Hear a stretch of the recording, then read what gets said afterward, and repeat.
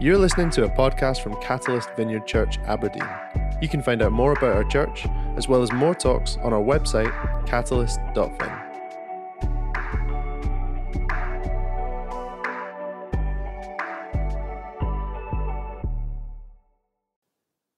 Well, it is fantastic to be here. A special hello to our friends in Inverurie and also in Aberdeen North, who are also joining us this morning. It's brilliant to have you here too. We are continuing our series in John's Gospel. We're looking at the 7 I am sayings of Jesus. So these are moments in John's Gospel where Jesus shows us who he is and what he's here to do by saying, I am something. I am the bread of life. I am the light of the world. I'm the good shepherd. And this morning we're going to be looking at I am the gate, which you find in John chapter 10. So we're going to read that in a moment. But before we kind of look at John chapter 10, it feels appropriate that we look at the context of John chapter 10, which is in John chapter 9. You'll never believe it. John chapter 9. And what happens at the start of John chapter 9 is Jesus and his disciples are walking along and they come across a guy who never in his life before has he been able to see. He's been blind from birth. And they have a discussion about that guy and his particular situation. And in the context of that conversation, Jesus says this. He says, as long as it's day, we must do the works of him who sent me. And that word sent, just log that away there for a moment. Him who sent me. We're doing the works of him who sent me, because then later on Jesus he basically spits in the ground. He makes a kind of a mud paste. Poor guy, he smears it on this guy's eyes. This guy must have been thinking, who is this man? And then he says to the guy, hey, now that you've got that mud all over your face, you'll need to wash that off. Go and wash it off in the pool of Siloam. And because John is wanting to make a particular theological point alongside just telling the story of what happened, he tells us, he says, go and wash in the pool of Siloam. And then he says, the word Siloam means sent. And so it seems like John is telling us that there are two things happening at the same time. One of them is he's saying this guy, amazingly, has his eyes opened by Jesus, but also Jesus is telling us that he was sent to open all of our eyes. In a sense, we were all born blind. We were all born unable to see. And one of the reasons that Jesus was sent by the Father was to open all of our eyes. This concept of sentness and Jesus being the Son sent by the Father is littered throughout John's Gospel. In fact, I think it's like 55 times in John's Gospel Jesus uses this language of sentness. It's really important we recognize that. Jesus is crystal clear about who he is, and he's crystal clear about why he came, why he was sent. The reason that's important is because 55 times in John's Gospel, Jesus saying, the Father was sent by the Son. I'm the one who was sent by my Father. We must do the works of him who sent me. All this, so the Son is sent by the Father. But at the end of John's Gospel, John chapter 20, verse 21, Jesus says, as the Father has sent me, so I am sending you. So Jesus is crystal clear on who he is and why he's sent. It's really, really important that we understand that we too are sent. It's like the big theological theme of John's Gospel. The Father sends the Son into the world.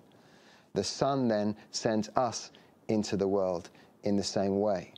And so I know this is the world's longest introduction, but before we come on to John chapter 10, let's just pause in John chapter 9 and just start to think about where we're going to be tomorrow, or where we're going to be later on this week, all of the places that we're going to find ourselves in. I love thinking about that. I love thinking about how we gather on a Sunday and then we're scattered on a Monday to all kinds of places, to the office, to the home office, the virtual office, to the doctor's surgery or the hospital or the school or the university, or the school gate, whatever it is.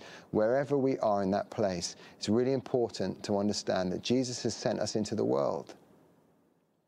And so 3 questions kind of come into view. The first one is this where I'm sent to be? Is this where I'm sent to be? We don't want to just assume that because I happen to find myself in a particular job or a particular school or particular medical practice or whatever, that that's where I'm supposed to be. That's where I'm sent to be. And so, is this where I'm sent to be? Second question, is this who I'm sent to be?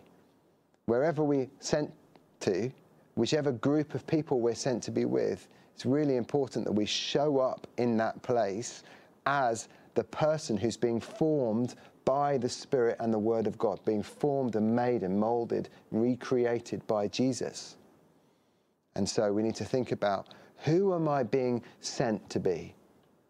And then the third question is, what am I sent to do? When I get there tomorrow, Jesus, what are you asking of me? What are you expecting me to do? There's a story that I love. I think it's originally a J. John story, but I'm not completely sure. About a young woman who just recently graduated from teacher training college. And she applied for a whole bunch of jobs, and she gets offered a job in a city that she's never been to before. And so what does she do? First of all, she prays. She said, Jesus, is this the job you're calling me to take? And her sense is that yes, it is. And so she accepts the job. She goes there on the first day. She goes into the staff room, and the atmosphere is absolutely terrible. I mean, you know, people are like giving daggers to each other. They're glaring at each other, and there's so much suspicion, and no one is talking at all. It's just horrible. And then she thinks, well, I'll at least make myself a cup of tea. So she goes over to the kettle, she boils the kettle, she goes to the fridge to take out the milk. And when she opens the fridge door, there are like 25 bottles of milk in the fridge. She's like, this is so weird. And then she looks more closely, she sees that every single bottle of milk has got somebody's name written on it in marker pen. And then there's a line around the milk. It's as if to say, this is my milk, keep your hands off my milk. She's like, this is awful. So next morning, she's praying about the situation and how the atmosphere is just terrible. And she has an idea. And so on the way into work the following day, she stops at the supermarket. She buys a massive bottle of milk. And then when she gets to the staff room, instead of taking the marker pen that everyone else is using and writing her own name on it, she just simply writes, help yourself. I love it. And as a result of that, the atmosphere, the environment of that school takes a shift on that day from suspicion and distrust towards community and kindness. And then as a result of that, she has the opportunity to share her faith and the reason why she did it all in the first place. So really important questions to ask. Where am I sent to be? Who am I sent to be? What am I sent to do? Okay, like I said, world's longest introduction, but now I am the gate. John chapter 10. So John chapter 9 was the context. This is the text itself. John chapter 10, verse 7. Therefore, Jesus said again, very truly I tell you, I am the gate for the sheep. All who have come before me are thieves and robbers, but the sheep haven't listened to them. I am the gate. Whoever enters through me will be saved. They'll come in and go out and find pasture. The thief comes only to steal and kill and destroy. I have come that they may have life and have it to the full. That's the text that we're going to look at today. So what is Jesus doing? What's he really saying when he's saying to them, I'm the gate? Well, I think 4 things, and I'll think them briefly, I promise. The first thing is, he's addressing their sin. He's addressing their sin. Verse 7, very truly I tell you, I'm the gate. So this is a teaching that is directed towards somebody. You know, it's not just like he's not speaking to himself, he's speaking to a you. And so it's important that we find out who that you is. Well, brilliantly, we don't have to look very far, because if you look at your Bible, you go up from verse 7 and up towards verse 1, then in verse 1, Jesus says, very truly I tell you, Pharisees. So this is some teaching that is directed not towards his usual group, which is his followers. This is directed towards the Pharisees. Now, you might be new to church, new to the Bible. You might not know who Pharisees are, but the Pharisees are kind of like the pastors of their day, right? So they're called to be leaders and pastors. They're supposed to be kind and gentle and take responsibility in a pastoral sense for the people of God. And yet, mostly in the Gospels, they come across as really, really mean and not very nice. And that's kind of what happens here. So what you have, John chapter 9, the guy who's born blind, he washes the mud off his eyes, and lo and behold, he's been completely healed. And you would think that his pastors, the Pharisees, would be like, that's so brilliant. We've been praying for you for years about that, and now you're completely healed. That's brilliant. Instead, they're furious. And partly they're furious because it's happened on the Sabbath, but also they're furious because people are starting to say, hey, this is God who's doing this, and they really don't want to acknowledge that. And so they start interrogating this guy who's been healed. You know, like, just tell us more about this. And what they really want him to say is, well, I don't know what it was, but it definitely wasn't God. But he won't say that. And so after, some time trying to persuade him to say what he doesn't want to say, they then go, well, let's just speak to his parents instead. And so they go and speak to his parents, and they start, interrogating and intimidating them and trying to get them to say that it wasn't God. And you can see them kind of stumbling over their words and wondering how they should, or what they should say, and they really don't want to say the wrong thing. They're terrified of saying the wrong thing. In fact, in chapter 9, verse 22, eventually his parents just say, you need to go and speak back to our son because he's old enough to speak for himself. And it says, his parents said this because they were afraid of the Jewish leaders who had already decided that anyone who acknowledged that Jesus was the Messiah would be put out of the synagogue. And so their fear is that they'll turn up to the synagogue one day and the door will be closed in their face. They'll not be welcome anymore. And so they're just terrified and tongue-tied. And so eventually the Pharisees go back to this young guy and they're like, no, you just need to say it wasn't God and that Jesus isn't the Messiah. And he won't say it. And so eventually, I mean, this is awful for coming from, religious leaders. It says in chapter 9, verse 28, they hurled insults at him. Just think about that. And then in verse 34, they say to him the most horrific thing that you could possibly imagine. They say, you were steeped in sin at your birth. It's like, what a disgusting thing to say to someone. The people who you trust as your pastors, it's like, you disgust me. You were steeped in sin at your birth. And then eventually it says that they threw him out of the synagogue. What I love is the next thing that happens is, end of chapter 9, Jesus goes looking for this guy who's been thrown out and rejected by the synagogue, and it shows this guy who he really is in just a really beautiful and intimate way, because Jesus is the kind of guy who goes looking for people like that. But these religious leaders, they're cruel, they're abusive, they're using their power to belittle and demean and condemn.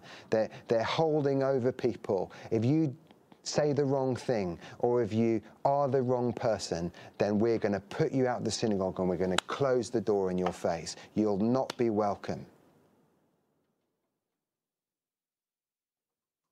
And to those people, Jesus says, I'm the gate. Very truly, I tell you, I'm the gate. In other words, you may think that it's okay to shut the door in people's faces to prevent them from encountering God. You disgust me. I'm the gate for the sheep, not you. This is Jesus directly confronting their sin. I don't know what kind of tone a voice you think Jesus said it in. Whenever I've read this before, I think, oh, Jesus is probably just saying, I'm the gate. But he's not. He's saying, I'm the gate, in a really menacing kind of punk way. This is the same Jesus who in John chapter 2, he experiences the religious structures and the authorities in the same way. He can't believe it. He goes into the temple and, there are people there who are exploiting the poor. And what they're doing is they're saying, oh, you want to bring gifts to God? Yeah, your gifts, they're not acceptable to God. You'll have to buy our gifts. And oh, you want to buy our gifts? Yeah. The thing is, your money doesn't work in here. You have to use our money.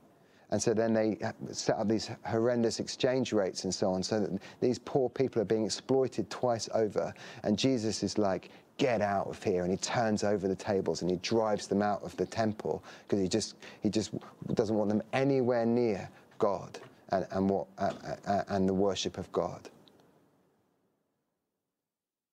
You know, we're coming up to a time of year where we'll see lots of pictures of little baby Jesus in the manger. And, little baby Jesus, no crying he makes, and all of that stuff, which of course is theological nonsense. But the truth is that Jesus isn't in his manger anymore. He's really angry. He's angry about oppression and injustice and poverty and abuse. Like if you've ever been on the receiving end of someone using their power to intimidate or to exploit or to abuse or whatever it is, and you've often perhaps wondered, I wonder what Jesus thinks about them and what they did. He's furious. And so we need to reset our understanding of who Jesus is.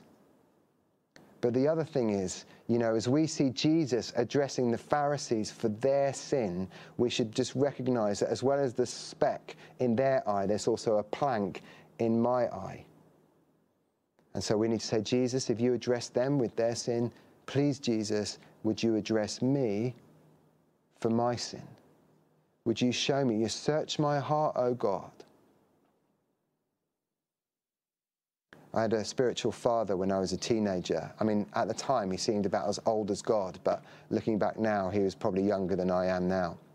And he was just such a godly man, and I just wanted to know. I remember asking him, what are your spiritual practices? How do you spend time with God? And he actually directed me to John chapter 1. Right at the beginning, where it's that beautiful hymn of theology. In the beginning was the Word, and the Word was with God, and the Word was God. That finishes up with, we have seen his glory, the glory of the one and only, sent by the Father, full of grace and truth. And this guy said, so I approach Jesus every day with an open Bible and an open heart, and I say, Jesus, give me both barrels. Give me full grace. And for a moment, he just sits under the grace of God, and he just receives the kindness, the mercy, the grace of God, and just allows his identity to be formed by the love of God. And then when he's kind of just got himself into a place of really understanding his identity in Christ for the day, he then says, and now, Jesus, now I've had full grace, now I want full truth. Tell me what you see in my life. I receive your truth. Jesus addresses their sin, and hopefully he addresses our sin too, if we'll invite him to. Secondly, he's flinging open the gate. It seems to me that Jesus is drawing a direct contrast between the Pharisees and their lack of welcome, their exclusion, in fact, and Jesus and his radical welcome. And he says, I'm the gate. And it's a really, really wide open gate, isn't it? He says, I'm the gate. Whoever enters through me will be saved. They'll come in and they'll go out and find pasture. It's like, this is a gate that's permanently open, isn't it? It's propped open. The hinges don't really work anymore. This is a gate that welcomes everyone and excludes no one. Throughout the Gospels, we encounter a Jesus who extends the radical welcome of God to everyone.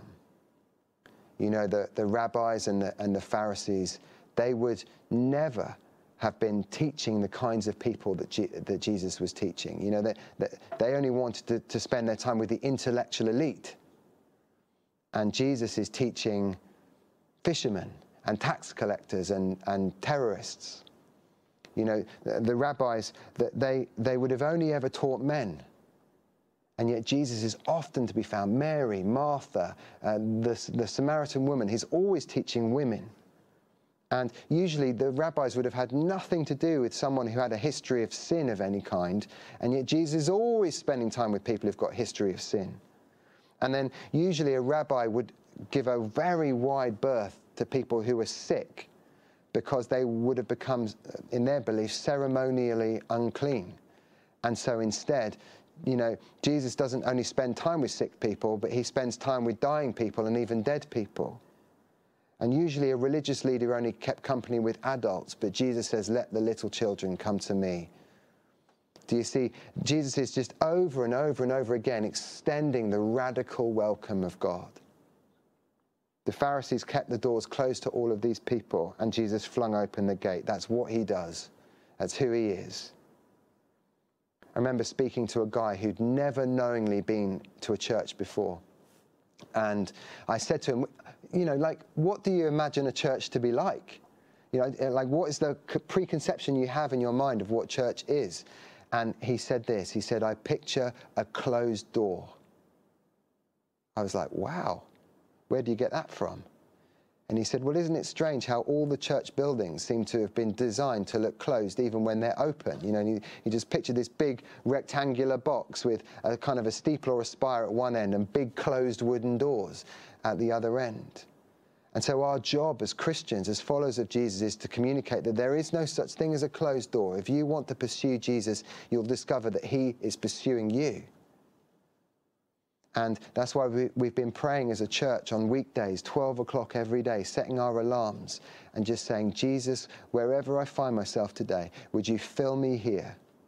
Would you use me here? Would you save these people here? Because what God's doing in our church, in our family, and please God, would you do it more, is turning us outwards and extending the welcome of Jesus to more people. He's flinging open the gates. Thirdly, he's clarifying their devotion. He's bringing clarity to their devotion. Jesus, of course, says, I am the gate. He doesn't say, I am one of a range of options when it comes to gates. And he says in verse 9, whoever enters through me will be saved. He doesn't say whoever enters through me or one of the other gates will be saved. If you're new to church or you're new to the Bible, you're probably thinking, gosh, that's quite a bold claim to be the only way to abundant life. But that is what he says. I know that some people will say, oh, Jesus, amazing teacher, one of the best teachers who's ever lived, in the history of the world, just a remarkable teacher. I mean, I don't follow his teaching, or I try to follow his teaching, but really I'm also following other people's teaching. Like, Jesus doesn't give us that option of just considering him to be a great teacher, because the great teacher says, I'm the only way. I'm the gate. And so each one of us has to consider, and maybe you're today just wondering, like, is Jesus one of the ways? No, he's the way. And you can choose to follow him and find your way all the way to God for eternity. But the thing is, what I've been struck with is just the reality of the present tense nature of this text. He doesn't say, I was the gate. He says, I am the gate. It seems to be a reference, all of these I am sayings seems to be a reference to Moses meeting God in the book of Exodus, and God introducing himself as I am who I am, this kind of eternally present one, just always with us, always becoming present, always breaking into every situation. And that's who he's introduced in the Old Testament. And Jesus saying, that's who I am. And like, I became a Christian when I was 15, and he was my gate when I was 15. Like, I hadn't been a Christian, and then I researched what being a Christian was. I decided to become a Christian, and then I threw myself on my bed one day having got home from school, and I made Jesus the Lord of my life. And I was so pleased. It was the best decision I'd ever made. He was my gate, but Jesus is challenging me. I am the gate. I am the gate. He's clarifying my devotion. today, or even this week, you know, like the thing I felt specifically challenged about was to do with Black Friday. You know, on Black Friday, there's a series of websites that, you know, it's like the portal to abundant life. Like if I go through this portal, I'll find myself really, really happy and content and satisfied and full of joy. And Jesus is saying, no, no, no. Don't be fooled. Don't misplace your affection or your attention. I am the gate today and on Black Friday, and I'll always be the gate. If ever you want to find real, true life, I'm the way. And so for each one of us who follow Jesus, we need to decide, is he still the gate? Is he still the source of our joy, our peace, and our eternal life? He's clarifying our affection. And finally, he's laying out an invitation. Verse 10, the thief comes only to steal and kill and destroy, but I've come that they may have life. That's the invitation, life and life to the full. During lockdown, a friend of mine sent me a little postcard of a painting by Caravaggio, and I loved it so much, and I've really experienced it ministering to me in my devotional times as I've, you know, sit there with an open Bible and an open heart. And I love it so much that I got it framed and like a bigger version framed and put on my wall in my study. I mean, it's not the original, that's in the National Gallery, but it's like, it looks good. And perhaps we could just have that painting up on the screen now. It's painted by Caravaggio in 1601, but it could easily have been like painted yesterday, I think. And in the painting, this is called Supper at Emmaus. So this is the two disciples who've walked with Jesus after his resurrection on the road to Emmaus. And there they are having dinner with him in Emmaus. And so you can see there Jesus in the center. And he's kind of holding up his hand as if to bless us. And sometimes I just allow Jesus to just bless me as I look and meditate on the painting. And then in the background there, he's like an innkeeper or something like that, and he's just transfixed on the teachings of Jesus. And sometimes I place myself in his shoes and just allow myself to sit under the teachings of Jesus. And then the two guys who are my favorite guys are these two unnamed disciples. And so on the left, I love being this guy.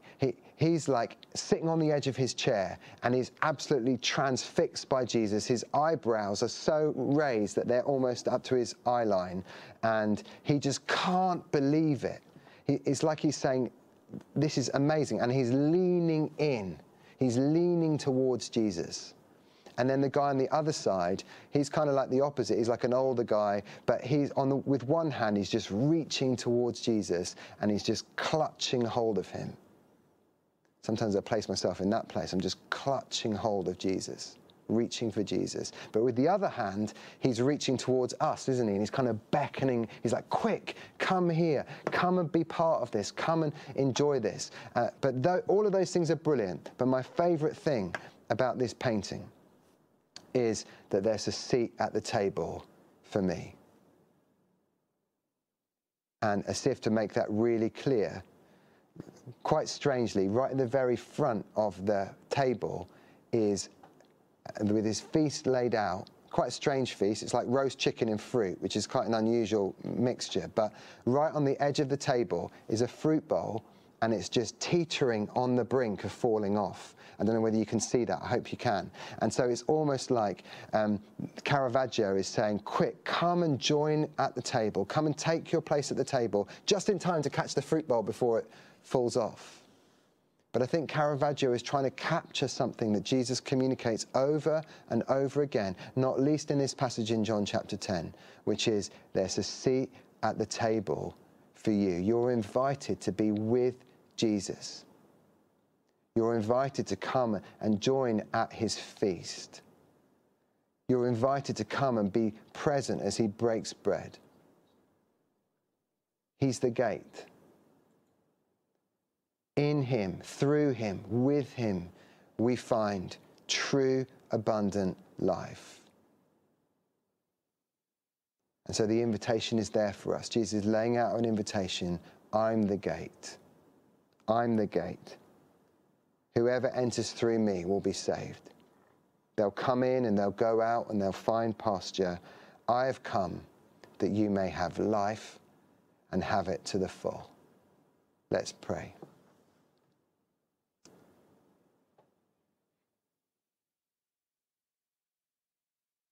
And first of all, Jesus, we want to repent. Because we acknowledge that even in the last week or so, we have tried to get our way through other gates to get to God, or to get to life, to get to satisfaction or joy or peace. And we say, we're so sorry. We recognize that you are the only way. You are the only gate.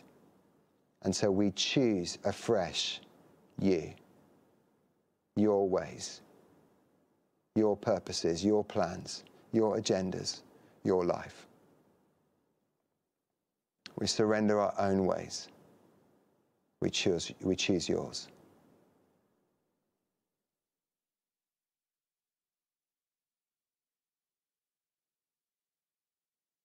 And Jesus, we take our seat at the table, present with you. And wherever we are, whether we're in the north of Aberdeen or Inverurie or somewhere else on the face of the earth,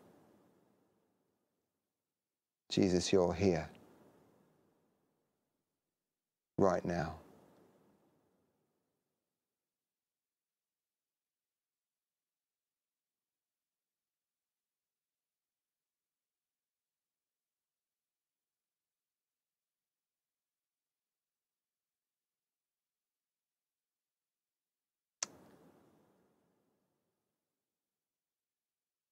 We love you, Jesus.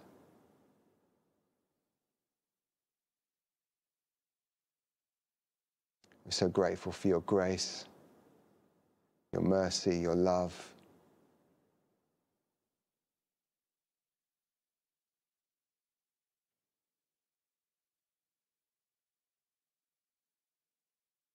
We invite you to speak your truth into the core of who we are.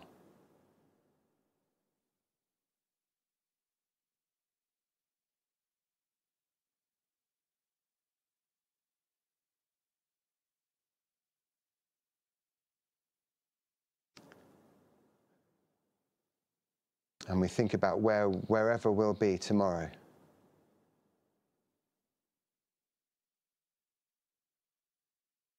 And we say to you, Jesus, here I am, send me. Here I am, send me. Amen.